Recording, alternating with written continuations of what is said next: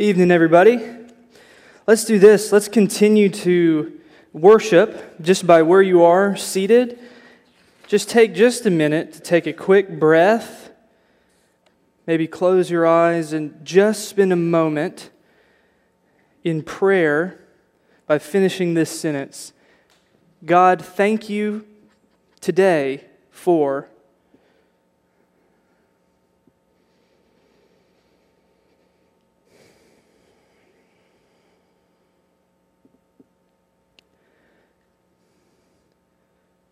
And Lord, as we just sang, our Father in heaven, hallowed be your name.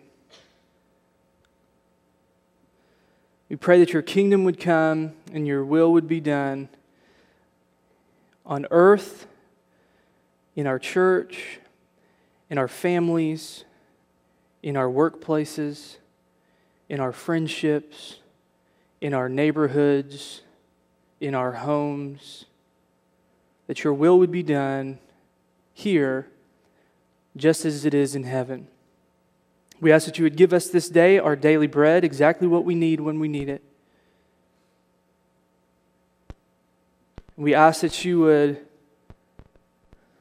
lead us far from temptation, that you would deliver us from evil and the evil one.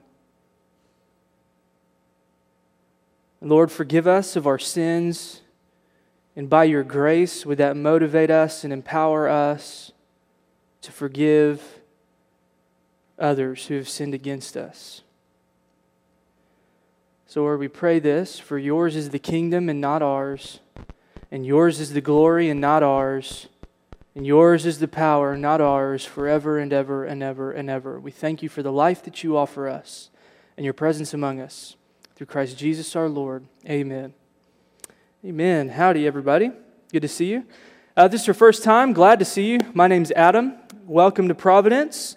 Good to see all of y'all. Glad you made it out this evening. What we've been doing is talking about a little book in the Old Testament called Jonah. It's a little bitty book, and I'd invite you to turn there if you have a Bible. The text that we'll really be looking at tonight will be on the screen, so no worries if you don't have a Bible. It's all good. We're not going to kick you out. All right, where we've come so far in the book of Jonah. Jonah's a famous book because Jonah was swallowed by a fish. You thought I was going to say a whale. The Bible says fish, but regardless, it's not even about a fish. It's not even about Jonah. It's about God. And in particular, it's about God who is merciful, a God who loves the world. And this is crazy, and we see this in Jonah because God loves Jonah, who's a religious guy, who thinks he has all the right things and all the right answers, and Jonah blows it big time, and God still loves him. And God is supposed to send Jonah to a nation that's violent, that is just angry, it's militant, it's imperialistic, it's ruthless, it's like the mob of Bible times, and it was nasty, and God says, Jonah, go there because I want to give them a chance to come back to me. We're going to look a little bit at that nation because Jonah finally winds up there. But Jonah winds up there tonight after a long detour. So where we've come so far, you know, at the very beginning of the book of Jonah, in chapter 1, it says, the word of the Lord came to Jonah, son of Amittai. How many people do you know named Amittai? Not many. But Jonah was the son of an Amittai, so there's at least one. And the word of the Lord came to Jonah. So Jonah heard this calling, okay? And then Jonah heard this call, and then God says, you're to go to Nineveh, which is that violent, nasty mob type of place that I told you about.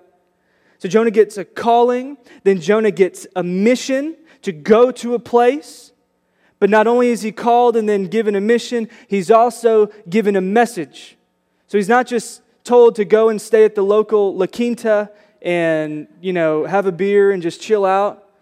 He's told to preach against them. In chapter 1, he says, cry out against them.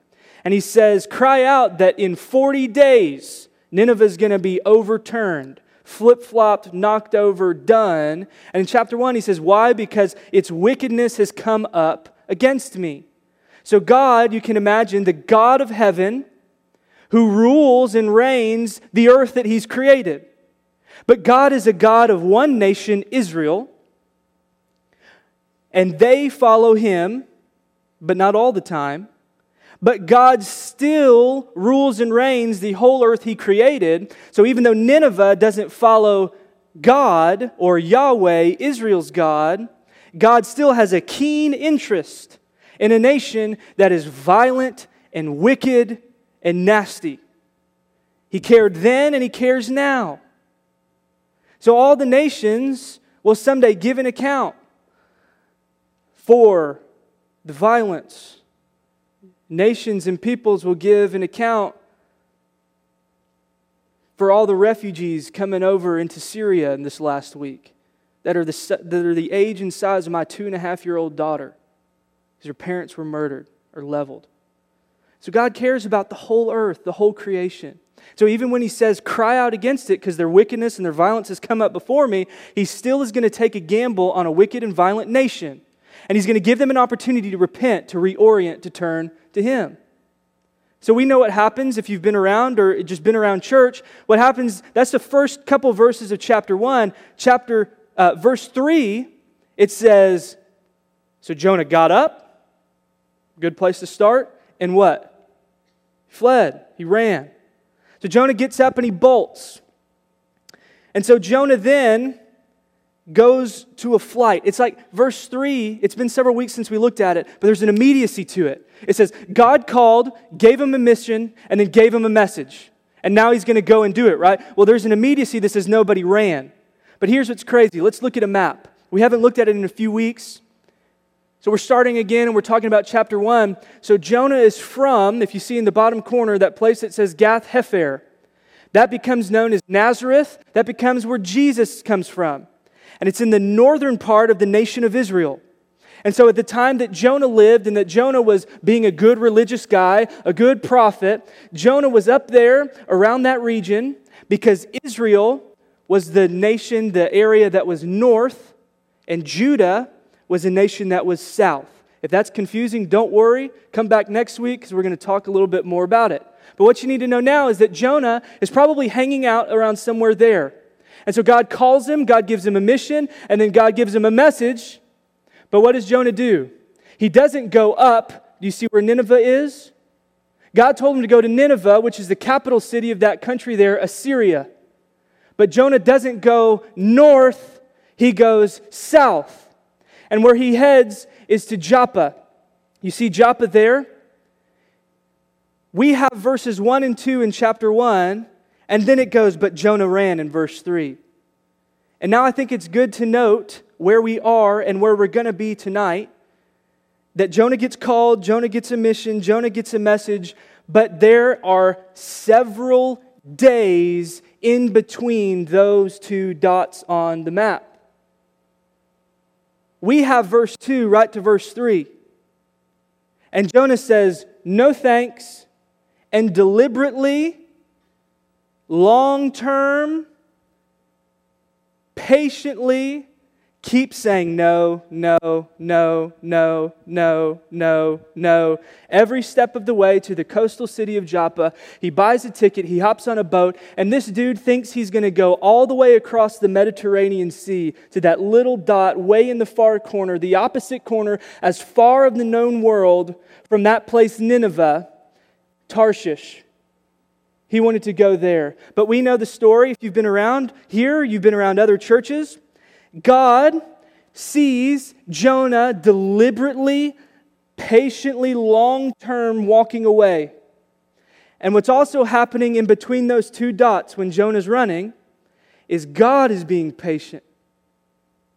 And so every step that Jonah's saying, no, no, no, no, God is still with him, still calling him to perhaps on the next step, Jonah would turn and walk back to where he needed to be because he was called and he had a mission and he had a message that he needed to do. He had business to take care of, but he's bailing. So we see Jonah's deliberate disobedience. He gets on a boat, God turns up the heat, and he sends a storm. And he sends a storm, why? To reorient him. Okay? He says, you've taken so many steps between verse 2 and 3. Now you're in the boat and you're still taking a nap. You're running from me. And so God turns up the storm in order that Jonah would say, man, this really stinks. God, your way is better. And he still doesn't. Then he says, you know what? I'd rather die than do what God told me to do. So you know what, guys on the boat? Why don't you just toss me overboard? So Jonah's walked all this distance. He's gotten on a boat. He's taken a nap. Then when the storm keeps amping up, God's still saying, come back, come back, come back. What happens is then he's going down and sinking. And then we see chapter 2 that closes out the first half of the book that we've looked at. And he says he literally sunk down to the depths in this beautiful poetic language of a song. He finally prays. We're not told that Jonah prays at any point in this book yet. And he literally waits till he sinks down to the very lowest part. And so then what happens is he says, God, wait, I changed my mind. Let's do this. And God's like, dude, what are you going to do, man? You're on the bottom of the dang sea. And so then comes the fish. And the fish is actually a good thing. It's the yellow submarine that takes him to the magical land, back to land. Okay? And we all live in a yellow submarine. Amen. Let's go. I'm a big Beatles fan, and that just crept up. It's not my outline. The fish was rescue. The fish was salvation. And so then the fish comes, and finally, because Jonah reoriented, God reorients him. And so that's the first half of the book that we've looked at in Jonah. And so tonight, we've seen Jonah disobedient, running, walking, and this is deliberate. And we see God pursuing, and he's patient. And then Jonah comes up out of the fish, and he's finally reoriented to God's mission.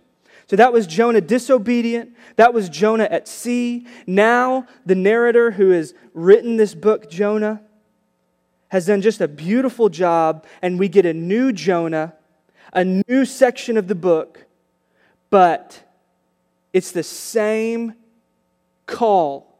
It's the same mission. It's the same message. And it's beautiful. Look with me in chapter 3, verses 1 to 2. This is incredible. Last week I mentioned this. I just made a couple of notes, but we didn't record last week because we had two missionaries who had listened to a call, had sensed that God was sending them out on a mission, and they had been preparing for years and years, and they are yet going to prepare for another several years. And they know that God has given them a message to go to a nation that is just as difficult, just as violent, just as scary, just as wild as Nineveh. But we couldn't record it last week for safety reasons. And so I made just a couple of observations about this and really wanted to hear their heart. So if you were in childcare or you were unable to make it, we'll talk more about it here later on. But for now, let's look at chapter 3, verses 1 to 2. These words should sound familiar to you. It says, "Then the word of the Lord came to Jonah." If you have a Bible, it's not on the screen. Look back at chapter 1. The word of the Lord came to Jonah. Back to chapter 3, it's up on the screen. It came to Jonah a second time. Now here's the thing. I spent this whole time telling you where Jonah's been up to this point. And I'm going to give you a Christian cliche that you're going to have to forgive me for using. But God is the God of second chances, is He not? And so here's the thing. Even as I say that, you say, yes, I've seen that on a bumper sticker. Yes, sir, I've seen that at Lifeway and I've purchased it. They're 3 for $1. Yes, God is the God of second chances. Amen. Listen, wherever you were today, and maybe you didn't take as many steps away as the northern part of Israel down to the coast. Maybe you've taken a marathon and a half and a million away from God. God is still pursuing you. And when you mess up, the thing that distinguishes the Christian or the person that God is pursuing and the person that is trying to lean into Jesus is a person that trusts that we can run to God and not from Him. And so Jonah blows it. He's drowning before he ever gets around. And God says, hey, glad you're back, dude. The word of the Lord still comes to him a second time. So God gives us a new Jonah, a fresh start, a new chance. Wherever you are today, He's giving you a new chance and a fresh start. And forget the Lifeway bumper sticker. It's just the reality. And the author here really wants us to see this. So it comes a second time. God still hasn't given up on Jonah, and He still hasn't given up on Nineveh. So you see that he's calling him. And then verse 2, he says, where are you headed? Well, Jonah, you remember, go to the great city of Nineveh and proclaim to it the message I give to you. So he's headed to Nineveh. That's his destination. That's his mission, to get up, to go. And then he's supposed to proclaim a message that God gives to him. So, look at those words, I give to you. We're going to talk about tonight and see in Jonah's story, in Jonah's second call, in Jonah's second attempt, now Jonah's going to be in Nineveh, now Jonah's going to be obedient, is that God is still calling you. God has given you a mission. And God has given you a message. But here's the deal. It all originates with God. He is the originator, and we are the participator. That rhymes. He's the originator, and we're the participator. Is that a word or participant? What I mean is, God is on mission, and He is inviting you. God is on mission, watch, whether you are or not. But the reality is, God has brought us who are His into life with Him. And if we are in life with God, then we are a part of the body of Christ, who is the image of God.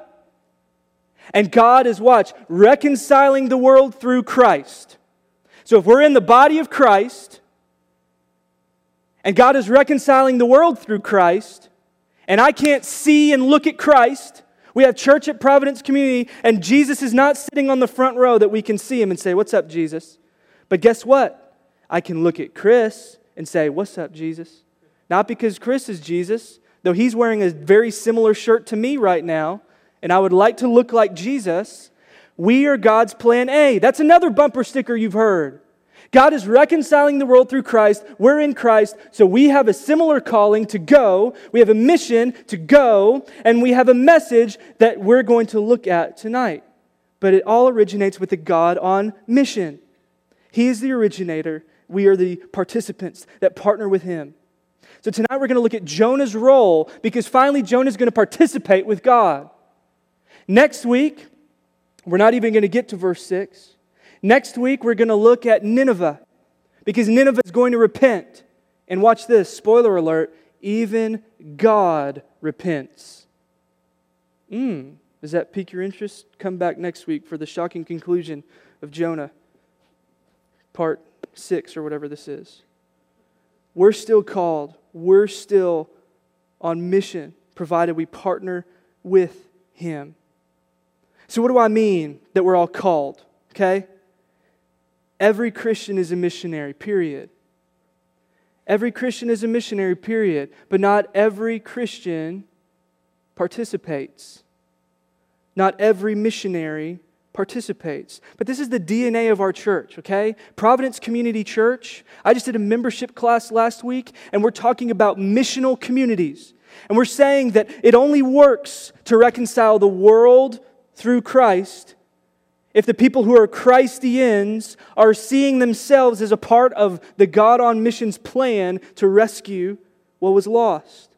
To rescue the family member in your life that is a lost cause, that you cannot imagine ever setting foot into a church. That God is wanting to partner with you in those relationships at work with this person that is beaten down and sees themselves as a victim. God is wanting to partner with you and say, you can say a word of encouragement. Notice I didn't say, you can get a nice tract and leave it in the bathroom so they can go in and mysteriously find it, and then they'll pray a magic prayer. God wants you to be the flesh, living, breathing body where they say, man, I've heard about Jesus in those bumper stickers Adam's talking about in the TV, but man, this guy really looks, in this moment, full of joy, peace, patience. These are fruits of the Spirit, and God is ready to just let them pile out of us. So we're all called and we're all missionaries. That's just the reality. So we always talk about, we're talking about calling here, okay? So God is calling Jonah, okay, right at the gate. He's giving him this second idea. Well, what do I mean by this, right? What do I mean by being called? Because He hasn't called me, God hasn't, on my iPhone. So there's this idea that I want us to all understand is that He's wired you a particular way. So if every Christian is a missionary, and Christians are human beings, well, every human being is unique. And so with these little Jonah cards, the first question to help us to discern this calling is, what is my passion? How has God wired me? And so then the trick is this. In order to hear a call, you've actually got to hear it. You've actually got to listen. And so how many of you have heard of Dr. Street, if you've been around this church? We did a book release and we had a book called Heaven on Earth. Who's read Heaven on Earth? There's a chapter in that book, and if you don't have it, I encourage you to get it. It's all about the kingdom. It's about living in light of this mission of God to establish His kingdom on earth. It's beautiful. It's great. It's super readable. He's got a chapter in there, and it's called AM/FM Christians. I think it's a really great chapter because he talks about how a lot of us function as an AM signal with our relationship with God. Maybe if you're really awesome, super Christian, you're reading the Bible every single day. Maybe if you're really awesome, super Christian, you're coming to Providence Community Church or some other church and you're listening to sermons and you're thinking. Maybe you're just listening to a sermon or two a month. But this becomes, as an AM Christian, as Dr. Street says, your primary relationship and connection to God. And if this is our primary relationship and connection to God, it's really just hitting us at a static, cognitive, mind level. And it becomes knowledge and information. And the reality is that knowledge and information rarely changes us. Okay? I can know that it's better to eat Brussels sprouts, but I hate eating Brussels sprouts. So we become AM Christians, and we limit all of our experience with God to believing the right things, and you don't have to function like those beliefs have anything to do with your life. This is Jonah. He believes all the right things. He has a beautiful confession of who God is in chapter 4, verse 2. He says, God, you're compassionate, you're slow to anger. But Jonah acts not this way at all. And Christians are the same way. And so we've got the AM dial, which is grainy and staticky. And then what happens is he describes then what happens when we shift the dial over and we come to FM. And we hear the glorious, clean beats of Michael Jackson or somebody, or the Beatles on K-Love or whatever. What happens is he describes Christians that are not AM Christians, but Christians that are dynamically, actively, not just tuned into the Bible on occasion or sermons on occasion or missional community on occasion, but really people who are actively trying to get tuned in to a clearer idea of what God is up to. And what you can also hear is the old Christian cliche, the still small voice of God. And this is a difficult thing, isn't it? To sit and to listen. But you can't hear a call if you don't listen. And so listening to God is simply sitting and asking, where is it that you have already placed me? Because you have been called into relationship with Christ, and God is reconciling the world through Christ, so you are a missionary, but you are also a unique missionary. So a lot of people say, well, I have a heart for this nation over here. And then somebody says, I actually just have a heart for Lower Greenville. I have a heart for students in Wiley. So what happens is we begin to demarcate and separate and say that, well, I either need to be called somewhere out there or I need to be called somewhere in here. But the reality is it doesn't really matter. What matters is you're paying attention and you're tuned in to the fact that God is always calling you to be a blessing and to make your place where you are or where you may be called to go look more like heaven than it does earth. And this is the calling. And again, you can have a heart for poor people, but that's just a belief in something up here until you actually live it out. I heard a story recently about a theologian in the 1970s, and the 70s was a decade after the Civil Rights Movement, and it's a decade after people were seeing protests, and there's wars, and it's just a mess. And so in the 70s, the Christians, and a vast majority of Christians in that time, began to be keenly interested in social justice. There are theology movements springing out of this time, and so then there's a big conference. And I heard of a theologian in the 70s that came and he stood before Christians in a larger room than this, and he said, we all have a heart for the poor, right? Yes, yes. And at that time, everybody was looking to Latin America, which was a mess. Maybe we look to Africa today. And he says, y'all all have a heart for Latin America, right? Yes, yes, God, please, yes. And he said, what are their names? What are their names? And so as we listen and as we try to look at Jonah and see that God gives him a second chance and God calls him, you have a pretty good indicator of how well you've been listening if you cannot name the neighbors that live around your street. God is calling us and He's asking us to participate in mission. So this is Jonah's call. He is told to go, leave from where he is and go. But before we go on to his mission, we have to understand that mission begins and ends with prayer. So in order to be on mission with God, we must commune with God. And so Jonah heard this call and he says, go to the great city of Nineveh. Look back at your Bibles. What does this thing great mean? Because I just told you that Nineveh was violent. But here, this term great is used also at the beginning of chapter 1. It's used again here. It's used again in chapter 4. Great means that this is the quantity, not quality. Nineveh was a massive city, okay? Dallas is great because it's big, right? So, we've got this great city. God says go. This time He does go. But Jonah couldn't just email in his mission that God called. He had to actually go and be present. He had to show up. Every Christian is a missionary. Every Christian is called and every Christian is sent. So we've got to pay attention.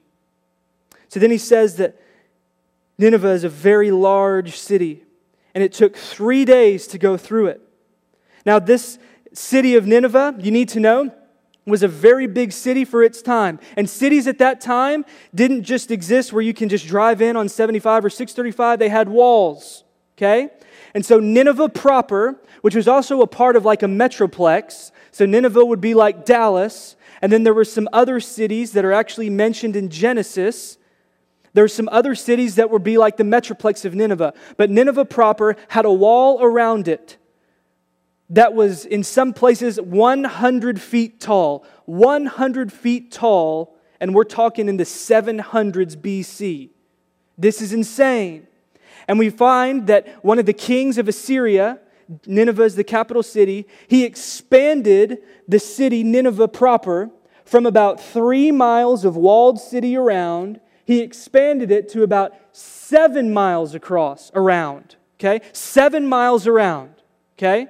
So we've got a wall that's 100 feet tall, and in some places, watch, it's 50 feet thick. That's a big wall. That's a big wall. So Nineveh is here. It's walled up. They're a part of a massive empire and a violent nation, and he's told to go there. Okay? Let's look at that map again. If Jonah had left, remember I told you of how deliberately and long it took him to get from that one point in the north to Joppa? If Jonah had gone when God called him the first time, it would have been a 500-mile journey, and he did not have a Prius. It was a 500-mile journey, and on a good day, people then would go 20 miles. My goodness. It would have taken that dude 1 month.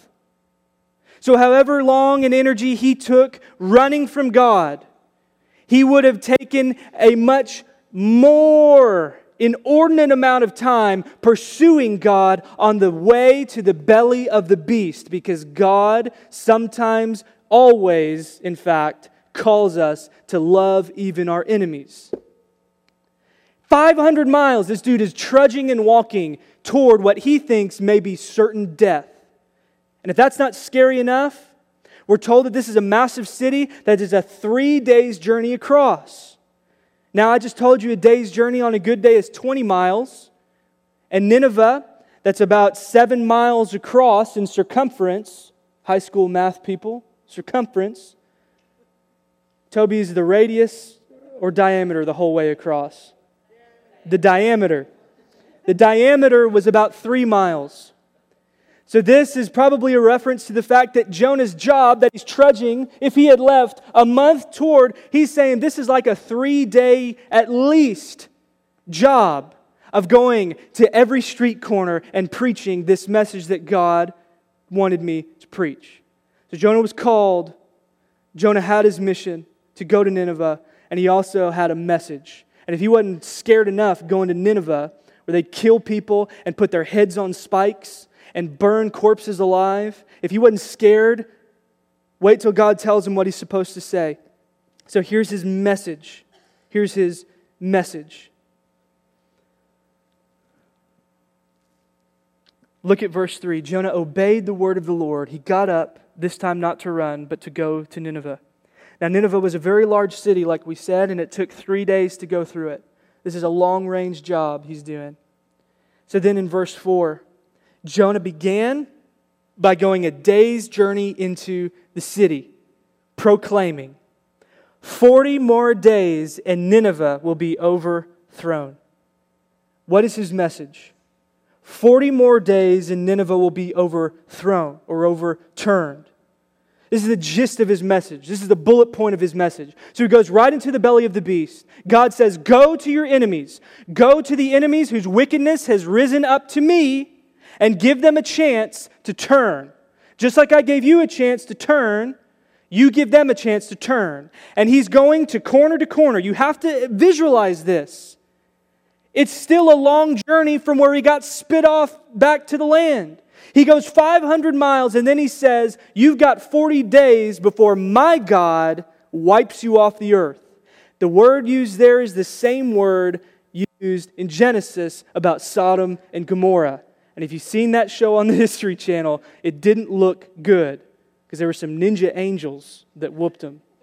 Only 3 people who saw that show know what I'm talking about. Mark's talked about it in this church. Y'all should watch the Bible and the Kung Fu Ninjas. This is bad news. And so here's the deal. When does the 40 days begin? Presumably when Jonah shows up and starts going to the places and saying 40 more days. So the message is one that says basically, repent, turn around. You are headed for certain destruction. And so then the message, the gist of it, is that bad things are coming. Judgment is coming. And he's telling this to a people who have been the strongest superpower for years. And this is what happens. How long did it take Jonah? He began by going a day's journey inside the city, proclaiming 40 more days and Nineveh will be overthrown. The Ninevites, what does yours say? Believed God. Jonah made it 1/3 of the way into the darkest, hardest, craziest place, telling them that certain death was coming, and they believed God. The Ninevites did not worship God. They worshipped a male and a female deity. Assur and Ishtar, if you want to Wikipedia them. But they found Assur and Ishtar completely worthless. When 1/3 of the way through the town, they hear this guy Jonah, who brings nothing but himself and a calling and a mission and a message. And it's enough to where they believe that his God may be up to something. So what was really Jonah's message? I told you this whole 40-day ultimatum. Really, Jonah's message is this. Whatever gods and things you rely on really don't amount to anything in the midst of the powerful God who created the world and extends His reign over it. Jonah is sent for the one true God to invite people to turn from their violent ways, to turn from their gods to the only God who has the power not only to create, but to bring down. What is our message, right? Are you going to go to your workplaces because you're called and all this stuff that I'm talking about and say, in 40 days, if you don't quit it? But what's crazy is our message, watch, is actually the same message. What is our message? Look real quick. It's not on the screen because I just decided we're going to do this. Look at Romans chapter 10. Look at Romans chapter 10. What is our message? Because God has called every one of us. God has placed us exactly where we are, or God has wired us to go somewhere, just like Jonah.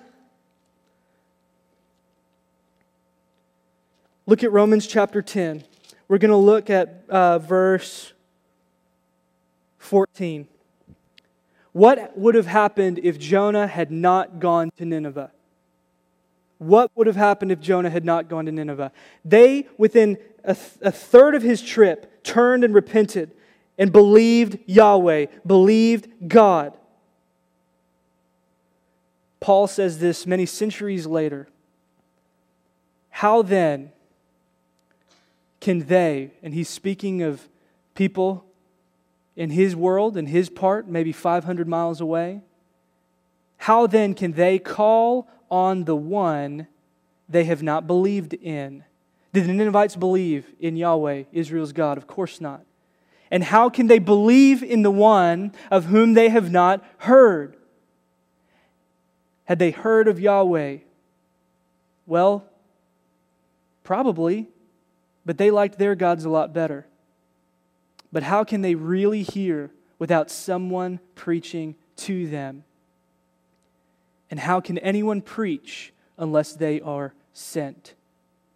As it is written, how beautiful are the feet of those who bring what? Good news. Good news, you heard the word gospel. What is he talking about? How beautiful are the feet of those who bring good news? What is he after? He's quoting a passage. I want you to flip back past Jonah to Isaiah. What is he talking about? What is our message? What is good news? What is gospel? Look at Isaiah chapter 52. Look at verse 7. What is Paul after? How can these Ninevites call if they've not heard? And what are they supposed to hear? Isaiah writes in Isaiah 52, chapter 7, how beautiful on the mountains are the feet of those who bring what? Good news. What are they proclaiming? Peace. Who bring good tidings. Who proclaim salvation. Who say to Zion, your God reigns. Your God reigns. What we are after, if we are on mission. You've heard the phrase, how many of you have heard the quote that says, preach the gospel, the good news, at all times. And when in doubt, or when necessary, use words. How many of you have heard that? It's attributed to Francis of Assisi. That is baloney with the capital B-A-L, however you spell baloney. It is garbage. Because look, when Jesus came, He healed people. He touched lepers. He fed people. He gave them drinks. He came to the prostitutes. He came to the poor. He came to the oppressed. And He said to them, repent and believe in the gospel because the kingdom is near. What is our message today? We're not going to our coworkers and called to say, you've got 40 days, friend. We're going to people and saying there is a kingdom, there is a reign, and it is more beautiful than the mess of this world. But what God is doing, slowly, patiently, deliberately, mercifully, is using jabronis and idiots like me to find moments of truth and beauty, to say, my way sucks, but Jesus is life.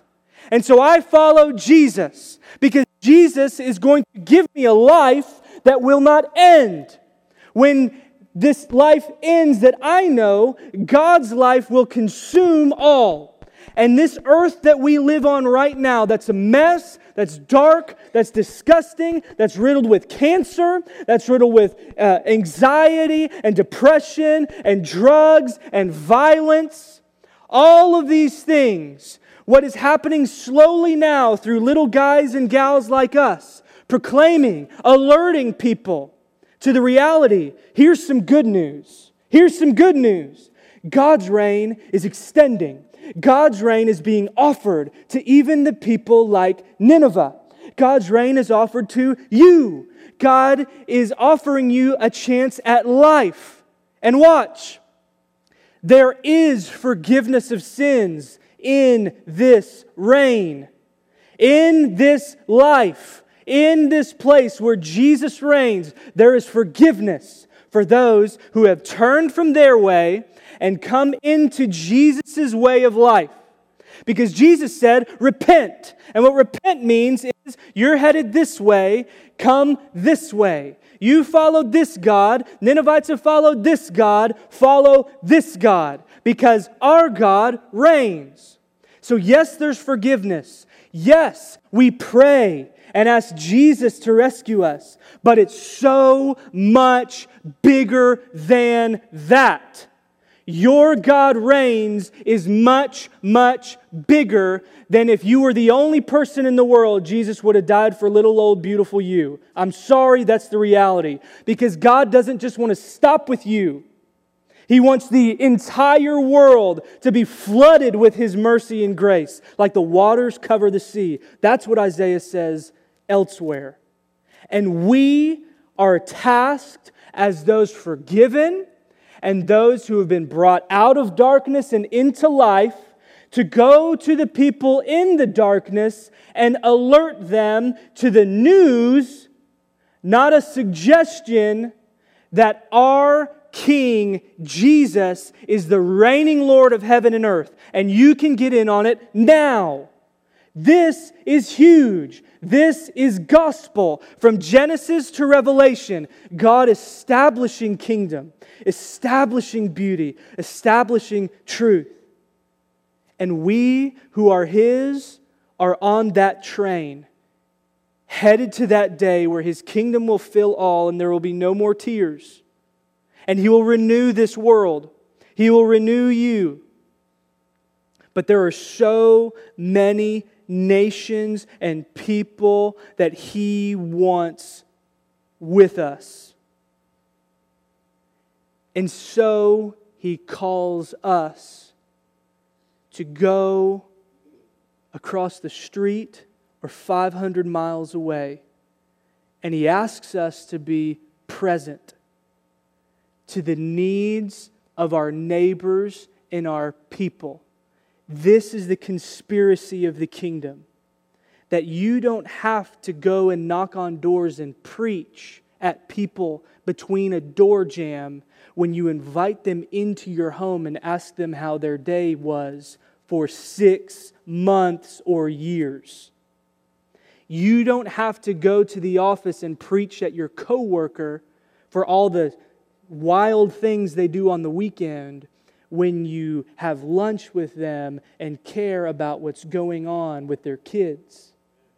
You don't have to go to your schools at the classrooms and in the cafeteria wearing a Christian shirt and browbeating them, but you can go to that table in the back that none of your other friends go, and you can be present to the needs of people who need a friend.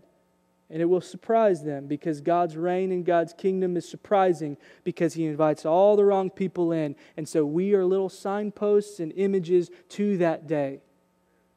And so until then, what we're asking is nothing more than being tuned in to what He's after. To be present to God and present to others, right? Because we're told to what? Love God and love others. This is Christianity, folks. But we cannot call ourselves a missional church if we don't begin to reclaim this kind of identity and this kind of thinking. Because God is on mission and He's merciful and loving and He is partnering with us, but we can opt out. Because there are 1 billion Christians in this world, so says all the data. And the world doesn't look much more like the kingdom than it does the kingdom of darkness. So surely we can opt out. So all I'm asking you to do tonight is know and recognize, like what I'm going to remind you every week, man, is that God is extending His kingdom. And we don't go and force it. We simply just participate with what He's already up to. We ride the wave and we ride the wave by alerting the world to God's reign. I want to close with one little story, and then I want us to just consider those places and those leanings that God is inviting us toward, and how we can be present, and how we might look for those opportunities to simply just breathe a little bit of that kingdom light. Maybe it's a word of encouragement or otherwise. But here's a story. So there's a town there's places in the UK, there's places in Australia. But there's a town in Australia, and that the mayor called a pastor and said, "We have got a mess on our hands. There is a brokenness here, and it's in this specific part of the world, a specific part of our city, in which we've just paved the way, and it's this entertainment, arts district. There's bars, there's clubs, and all hours of the night. In Dallas, they stop at 2, and here they stop never. It's 24 hours. Alcohol is flowing. People are spilling out into the bars, into this one little pedestrian area. It's like 6th Street. It's like Deep Ellum, but Deep Ellum still has cars honking and construction. But it becomes just a volatile hotbed, and it is the most dangerous place in this town in Australia because of alcohol-related violence. And so the mayor calls this pastor. The mayor calls a pastor and says, "What can we do?" Already, kingdom seeds are coming. So what happens is this pastor gets all the other pastors together and they talk about, what are they going to do? Or should they do a Christian concert? Should they do this or should they do that?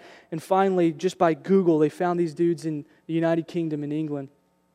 And they found these dudes that would go out to these pubs and to these bars, similar instances of alcohol-related violence, and they would simply just wear a shirt that says street pastor. It's a weird little thing. Street pastor. And guess what these street pastors did? Those who felt like they wanted to be on mission and do this, they'd go at 2 a.m., 3 a.m., 4 a.m., 5 a.m., because that's where these people are. That's when they're spilling out. And they'd walk the streets, and their only M.O. was to be present. And what happened is, when they were present, they found themselves open to what God was doing, open to the 19-year-old kid who slipped in, had too much to drink, and is puking his brains out in the gutter, and they get to stand next to him and help get him home. And then they find the guys with the goofy street pastor shirt. They get to go, and they get to have the woman who's 72 years old, and she gets to walk up to the two guys that are 6'4", and they're 30 years old, and they're about to just break each other's faces, and then their Nana walks up, right? Nanny walks up and says, "Hey, can I help you guys?" And what happens is, a year later, the alcohol-related violence plummets by 50% because these people wore these goofy shirts and they were simply present where God had called them to be in the neighborhood in which they lived. And so tonight we close and we just simply ask God for the grace for us to be present where we are, that we might be just little lights, little traces, little glimpses of the God who reigns, and that His reign would be just as it is in our neighborhoods, in our families, and in our world as it is in heaven. Let's pray. Father, we spend these moments coming to the table remembering Jesus who died for the world, who was lifted up that He might draw all to Himself. And so we ask for the strength and the grace to pick up our cross and to follow You in the places that You're asking us to go. Would You in these moments perhaps continue to speak to us, to beckon us, to invite us, and give us the strength to turn and follow You. This week, would You keep our minds alert to Your work, Your love, Your presence, that we would be present to those You bring us into contact with. We love You. Bless us. Thank You for meeting with us. Through Christ our Lord. Amen.